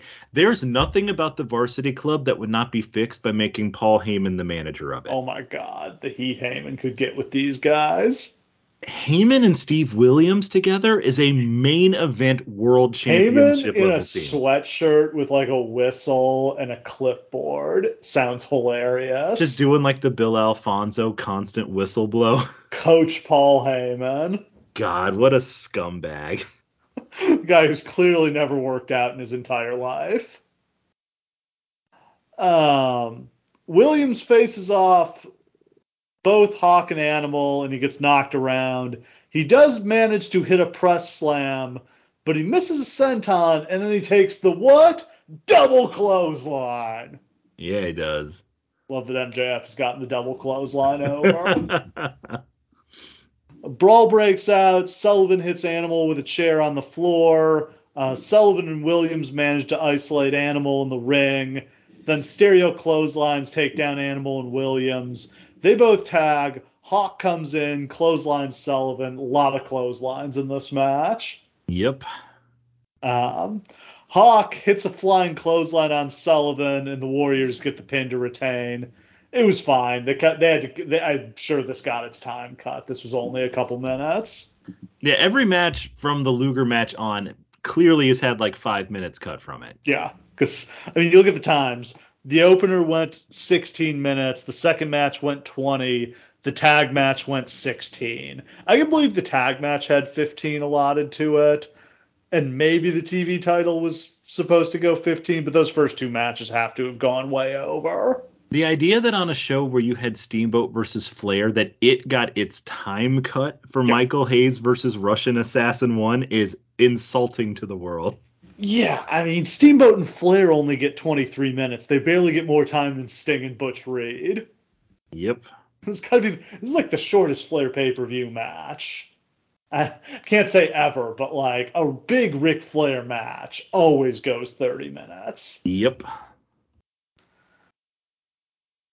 Go backstage to Caudle and Luger. Have a little trouble hearing Luger at first, but then he talks about his injuries and how it's all worth it now that he's the champion. This was actually a pretty good babyface promo from Luger. I was surprised. This is maybe the best promo of his entire career. Like literally, he's humble and just like, man, I'm so messed up. Like my back's jacked up and my neck's fucked and I got stitches in my head and he broke his wrist and he's a hell of a fighter. But man, I'm just glad I won the belt for the fans who have supported me and they believe in me. And this is just a great moment. He's like stoic but heroic. Like this is the Lex Luger that they were trying to claw out of him with both hands. And they finally got it and it's too late. The fans don't like him anymore. Oh, we forgot to do who stooged to Meltzer. In this match? Sullivan, Williams, Ellering. I don't know if Williams does, but JR definitely does. Yeah, JR on Williams' behalf. Absolutely, yeah. Yes. And then Windham and Luger definitely doesn't strike me as a Meltzer guy. How far into Luger's career do you think he went before he even heard about Dave Meltzer? He didn't even know what a dirt sheet was. Yeah. He watched that promo that Hogan cut about the dirt sheet brother, and he's like, what's that? He's burning a magazine? What's he doing? This is what they call a rag sheet, brother. That is the greatest promo in wrestling history. Tune into our Patreon sometime in November, and we'll definitely do World War III. Jesus Christ. We go to JR and Magnum. They talk about the main event. They throw to a video of the match where Steamboat returned, and then they show Steamboat ripping Flair's clothes off at the Clash. I do wish they had shown some footage of their matches from like back in the day to talk about like how long these guys have been going at it. But I don't know if they had the archiving system that they could just like find the tapes or if they even save the tapes. It's a good question. Yeah. Actually, I know how much they didn't care about this. Cornette said when like Crockett was going bankrupt, he just found a bunch of like posters and like tapes of old shows just like sitting outside on the curb. Like they were going to throw them away and he just took them all home. What a fucking find for Jim Cornette. Yeah. Like got a bunch of the old Greensboro like shows that had never been on TV that they filmed. Like that's actually I bet he sold some of that back to the WWF because I Had like, to some have, of yeah. like some of these Steamboat I think they put some of those Steamboat Flair matches on the DVDs. That's just so funny to think because technically that means that like a big part of like that tape library just belongs to Jim Cornette just because he found it. Like Yeah. it's weird how ownership would really work in that case though, right? Cornette, I think he doesn't own it, but he has a bunch of the best Memphis tapes, either because he got the original, like he may have just been given the originals, or or it's just like his home videotapes he made. But it's like he doesn't own the footage, he just has it, and he's got Right. some of the best quality stuff, but he can't sell it because like the Memphis rights I think are super messy between like the Jarrett estate, Lawler, and all their divorces. Yep. Yeah. So like I think a lot of it's like up in the air if anybody really owns it. But like Cornette has a bunch of the best quality stuff. It's just kind of like he doesn't really own the rights to it. What a fascinating treasure trove of wrestling he has. Like when Oh my he God. dies, if The like museum. if his shit should become a museum, like Yeah. it would make the most sense. Literally the Cornette estate, Mama Cornette's house. I don't think he actually lives in Mama Cornette's house, but do you remember that promo Yes. where Cornette asks JYD where he's been, and he says an address, and it turns out it's Mama Cornette's house. Which is fantastic because he just like freestyles an address and just like, wait a minute, wait, that's my mama's house. Don't you be talking about Mama Cornette?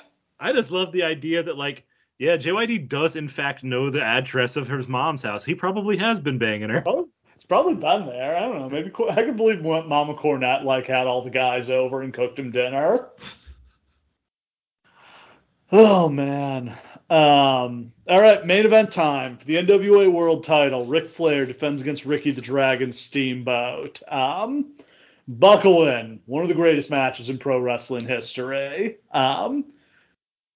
Steamboat's entrance either didn't make air or they clipped it from the version that's on Peacock. Which is a shame. I don't know who owns that song. It's the Alan Parsons project. Right. So in all likelihood, they weren't going to pay the rights on that. But No. like, you know exactly how good of an entrance this was because if you watch the Chicago Bulls introductions at any point during the 90s, it's the same fucking song. Had they started using Sirius? No, I think they were using Thriller. I don't remember when they started doing Sirius. I don't know exactly when, but no, Ricky Steamboat had it. What if this is where the idea came from? Because they're in Chicago. Holy shit. This might have been you could believe somebody from like the Bulls marketing department was there and was like, hey, it would be cool if we used this. This is a really epic entrance song. We should start doing that. Because that's the Bulls' introductions to Sirius is still, I can't think of another introduction thing a team has ever done in any other context that was notable, even. Yeah, like, and me, not even a Chicago Bulls fan, I swear I can do like the entire Chicago Bulls entrance with the chords from Sirius. At center. Yeah. Luke Longley. Luke, the man in the middle. Yeah. Absolutely. Flair has many, many women with him. Like only 6. In Nashville, he's going to have like 20. I just love the idea that it just keeps increasing. Keeps getting more. Yeah. He's just the Godfather with his hose at this point. He's also got Matsuda with him. Just another hoe. All right. 60 minutes, one fall to a finish. JR says there have been 2 NWA title changes in Chicago. Buddy Rogers beat Lou Thez, and Flair beat Ron Garvin at Starrcade 87. Could this be number 3? It's only going to take one fall to do it, but these guys could easily go 60 minutes. They've done it many times before. And you might want to argue they definitely should have gone 60 minutes in this first match, right? I think I would have gone 60 straight through. The only thing, it's interesting, This match feels like they are personally like repudiating Dusty's booking. That's a good point. Because they tease the Dusty finish. And it feels like they're having to show their fans, like, no, we're going to make good. It's not going to be the old bullshit. Because they do, like, 2 or 3 spots down the stretch here where I think every smart fan goes, oh, there's the Dusty finish. They're going to overturn this. And to their credit, they don't. No. Like, they do it for real. But I still think I would have gone 60 straight through this first time. Oh, absolutely. And then if like you need to, like Steamboat can have to put something else on the line, like his career or whatever, to get the rematch, and then you have some heat and some stakes. Yeah. I think 60 and like Steamboat has Flair in the figure 4, and Flair quits like right after the bell. Yeah. Yeah, Steamboat had him. If it had gone 10 seconds longer, he would have won, but Flair retains. And like Magnum and everybody are up in arms, like, God damn it, we can't have 5 more minutes, but Flair's already running back to the locker room. Yeah. And then you can go 60 again at the Clash of the Champions. And then in Nashville, you do 60-minute time limit, but we've got the judges this time. And the judges can make the decision if they go 60 minutes. And in Nashville, Flair beats him. And you have it be like Steamboat puts his career on the line to get that match or some crap like that. Like, because like you don't really think Steamboat's going to win, but if you do that, then maybe he actually is going to win. And then maybe people actually buy that fucking pay-per-view. First half of the match, they're just kind of feeling each other out for 10 minutes. A lot of takedowns, lots of headlocks, lots of pin attempts, very even match. Have you ever seen the Twitter account that'll do like UFC breakdowns of classic matches where they're like, I love that. Each guy had this many strikes, this many knockdowns, etc. The one for this one, it was literally like Steamboat had 51% of the offense, Flair had 49. It's so perfect. Also, if you did like a tale of the tape about like these men and like their heights and weights and backgrounds and athletic achievement, like almost mirror images, they are the same. This is a perfect matchup of 2 men. Yeah, both amateur wrestling champions in high school, both trained by Vern Gagne. Steamboat's done it all, except he's never been the world champion. He's been the United States champion. He's been the Intercontinental champion. Never won the big one. Steamboat is Flair if he never lost his soul, but Flair Steamboat if he had the killer instinct to actually win the bell. Yeah. There was an audible Steamboat sucks chant early in the match. Ooh, there sure was. Yeah, it eventually got drowned out by cheers for him, although Meltzer would say, and I think he's kind of right, that this was the crowd almost cheered for this in like the way a Japanese crowd tended to cheer for a match, that they were more just like cheering the action more than cheering for Steamboat or against Flair. Because they love Flair and they're ambivalent towards Steamboat. So really, they really are just, they get caught up in the match, but I don't think they give a shit who wins. I think they're just so impressed with what they're seeing here because the athleticism. If you did this match today, it wouldn't stand out that much, but this is so, compared to the level of wrestling people were used to seeing in 1989, this is just worlds beyond it. This is so much better than the only match I think you'd see in the WWF that would compare to this was Steamboat and Savage, and this is better. Yeah, this is why this match and Steamboat Savage resonates so much. Obviously, when you watch them now, they're very good, but like they don't stand out the way they do now. But you just have to put in your head, it's not just what else is going on at the same time. Up and down this card, there's nothing even remotely as good as this. But think about, you could be a 60-year-old wrestling fan, watch this match, you've never seen a match like this before in your entire fucking life. Yeah. Like, the idea of a match being this smooth and this good and this crisp and this perfect, it's never existed before. It's like the first time you ever saw like a TLC match and you're like, this is just, there's no precedent for this. About 10 minutes in, they go to the floor. Flair slams Steamboat into the railing. And from here on, this match is absolute fire. Like, what I love especially about this match is that they keep doing this thing where, like, Flair will do his usual stuff where he, like, goes into his heat segments, and Steamboat will immediately come back. Yeah. Like, Flair will be like, chop, chop, going for my stuff, and Steamboat will, like, chop him right back and just be like, no, motherfucker, no heat segment for you. Flair does the spot where he, flips over the top rope and he runs over to the other side, and he actually hits the crossbody for once. God, like this whole match is just like playing with people's expectations of Ric Flair matches and just like doing the other thing. But Steamboat rolls through it into a small package. Like Steamboat let him do it so we could sucker him in. Yeah, he knew. He's like, Flair's never hit this thing before. He's not going to know what to do if he actually hits it. He's going to be so excited he won't even notice if I try to roll him up. Of course he's hit it before. He pinned Harley Race with it at the first Starrcade. But canonically, he's never, ever hit it before. Flair hooks the legs and turns it into the figure four. That was awesome. This whole match is it's essentially contested between two people who do not have finishers.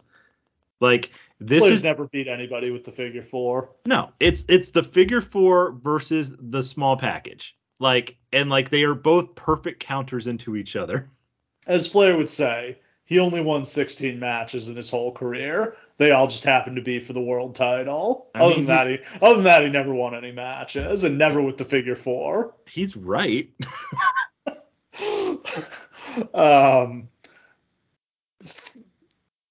Flair hits this was a really cool spot. Flair charges Steamboat, hits him with a crossbody, and they both go over the top. That might have been the first time anybody had done that in a wrestling match. I think so. It gets like a shocked reaction from the crowd. They're like, "Whoa, fuck!" Bump. Like, I'd be scared to do that. They go back in the ring. Flair hits a series of big moves. He keeps getting 2 counts. Flair gets distracted by the crowd, and Steamboat gets him with Schoolboy for a close 2 count. They do the bridge spot. Steamboat gets Flair with the double arm suplex, but Flair manages to get a foot on the ropes. Steamboat gets Flair with the backslide, but he only gets 2. Thought that was going to be the finish. Me too. Steamboat goes to the top. He hits the big chop, but he doesn't cover. He goes back to the top. He hits the crossbody, but in the process, they knock down the referee, Tommy Young. So there's no one to make the count. Steamboat's going to get screwed again. You can just feel it now. Got it. And it's so miserable.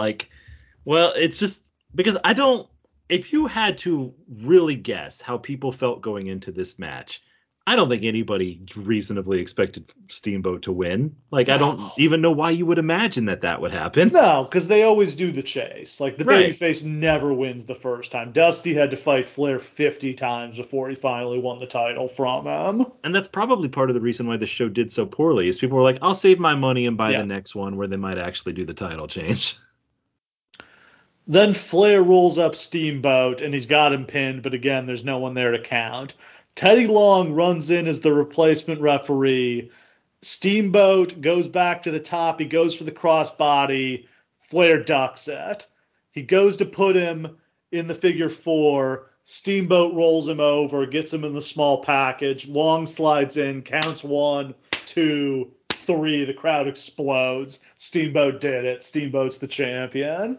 There's a delay between Long's hand hitting the third time and the crowd responding, because I genuinely think that they expected a kick out so strongly that they were like, wait, really? Yeah, do you ever do the thing where your brain makes somebody kick out just because you can't believe that was the finish? All the time, yes. Yeah. I think that was what the crowd, everybody here, and I'm sure Flair was wiggling and all. In reality, I feel like many times guys' shoulders actually come off the mat during a pin, and that may have happened here. But now, Steamboat got him 1, 2, 3. Also, there are some referees who are especially good at Earl Hebner might be the GOAT at this, where you're never in any doubt about whether he counted 3 or not, because he has such a gigantic wind up and he hits the mat so fucking hard, and if he doesn't do it, he throws his whole body at the canvas no, say no 2. Here Teddy Long's just 1, 2, 3. So with all the shenanigans that happened there, the ref bump, the second referee, I think everybody's expecting this decision to get overturned, but it stands.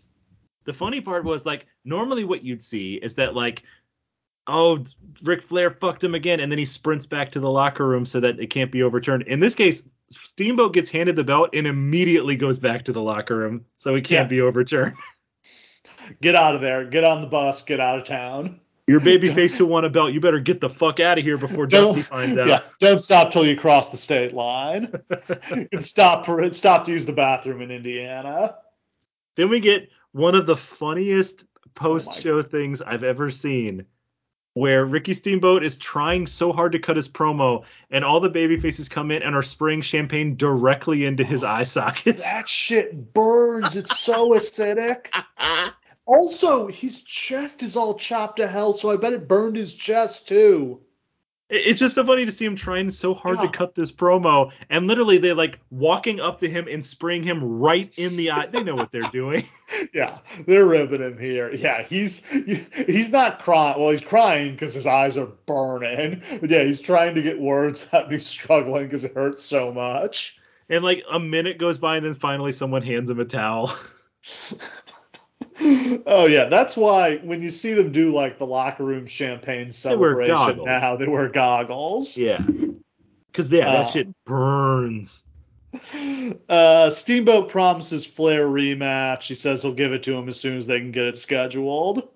But I will say, aside from the fact that he was getting champagne spray in his eyes, this is a shitty promo by him at the end. Again, he is not world champion material. It's just, I'm sorry. He's such a great worker, but it's just like, it's promos that draw the money. It's the issues that draw the money. And he's never going to be a guy who can talk people into the building. He was the perfect workhorse Intercontinental Champion. I just kind of feel like that was probably his best level. Even while he's just won the world title, the culmination of all of his work.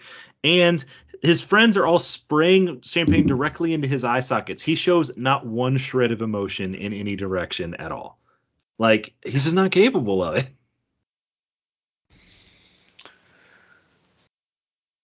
We go back to JR and Magnum. Did you notice there was a match going on in the ring behind them?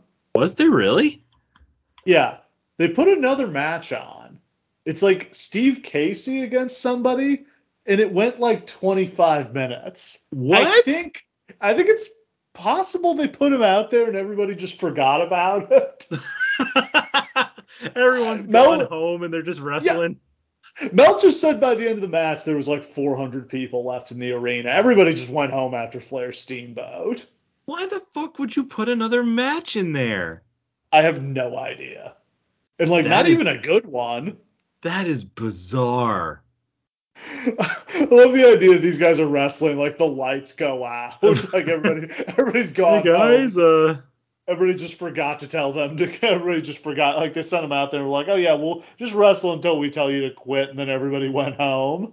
The ring crew starts taking apart the ring while they're still doing bumps in there.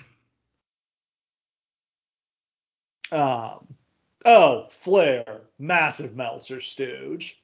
Oh, the biggest. Probably historically, all-time. other than Cornette, because Meltzer's a mark for Flair. So even if he hadn't been getting stooged to, he still would have put him over. I kind of feel like Steamboat's like a dark horse Meltzer stooge too. I think he is. Flair actually said him and Steamboat went out with Meltzer after the show. Well, okay.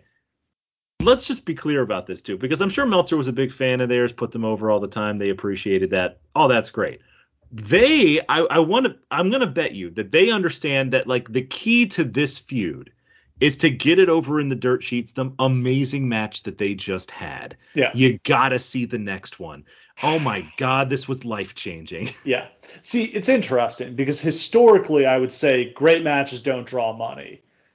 Today, in the modern day, great matches do draw money because, as Meltzer has pointed out, AEW actually does a significant amount of their buys after the pay-per-view has happened. Yes. Something like 20% of it. For some of their shows, they've done 20% of their buy rate after the show because people heard about how good the show was and were like, oh, shit, I do need to buy that. Yeah, a lot of people just wait, and they're just like, oh, shit, it was good? Cool, I'll buy it then.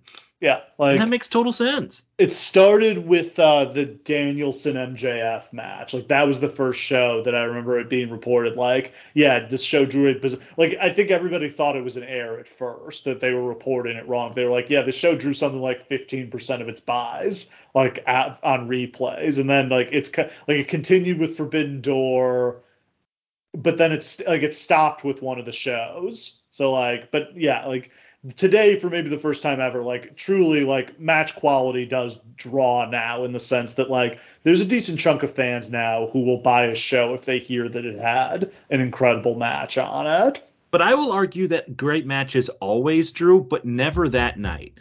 And maybe never even like immediately after. But like, just think about like Flair Steamboat for years after this became like this thing. And if they had been able to put that match in the ring in like 92, I honestly think that it could have drawn because of the history that this Yeah. match represents. I feel like when they did it in 94, it did pretty decent business. They did it at that Spring Stampede. Yeah, I'm just saying that like Yeah. great matches create like this idea in your head, like, oh my God, like those two together. We got Punk versus Joe at Wembley Yeah. because of a match they had in 2006. Yeah, and that was one I thought it was remarkable how much people were reacting to that. Yeah. I mean, like, great matches just stick in your mind in that way, and then they sell themselves into the future. It's so rare how often we get back to that. Let me put it to you this way. Kenny Omega and Kazuchika Okada never had a storyline worth a shit. However, if they put that match on anywhere in the universe right now, would you pay for it? Even if it didn't have a storyline? Fuck yeah, you would. Yeah. Um, Man. All right. This show, I'd give this a thumbs up. Hey, the main event was incredible, but also like after the first two matches, I thought it was a strong show. I'm going to peel back the curtain for you guys. The very first words that Steve said to me when we started this Skype call was, how mad are you at me for making me watch this show? And my response was, I liked this show. Like, it's not good necessarily, but there's just so much here, so much chaos, so much politics, and a main event that's eminently satisfying. That's all I ask from a show, that it be interesting. And this is.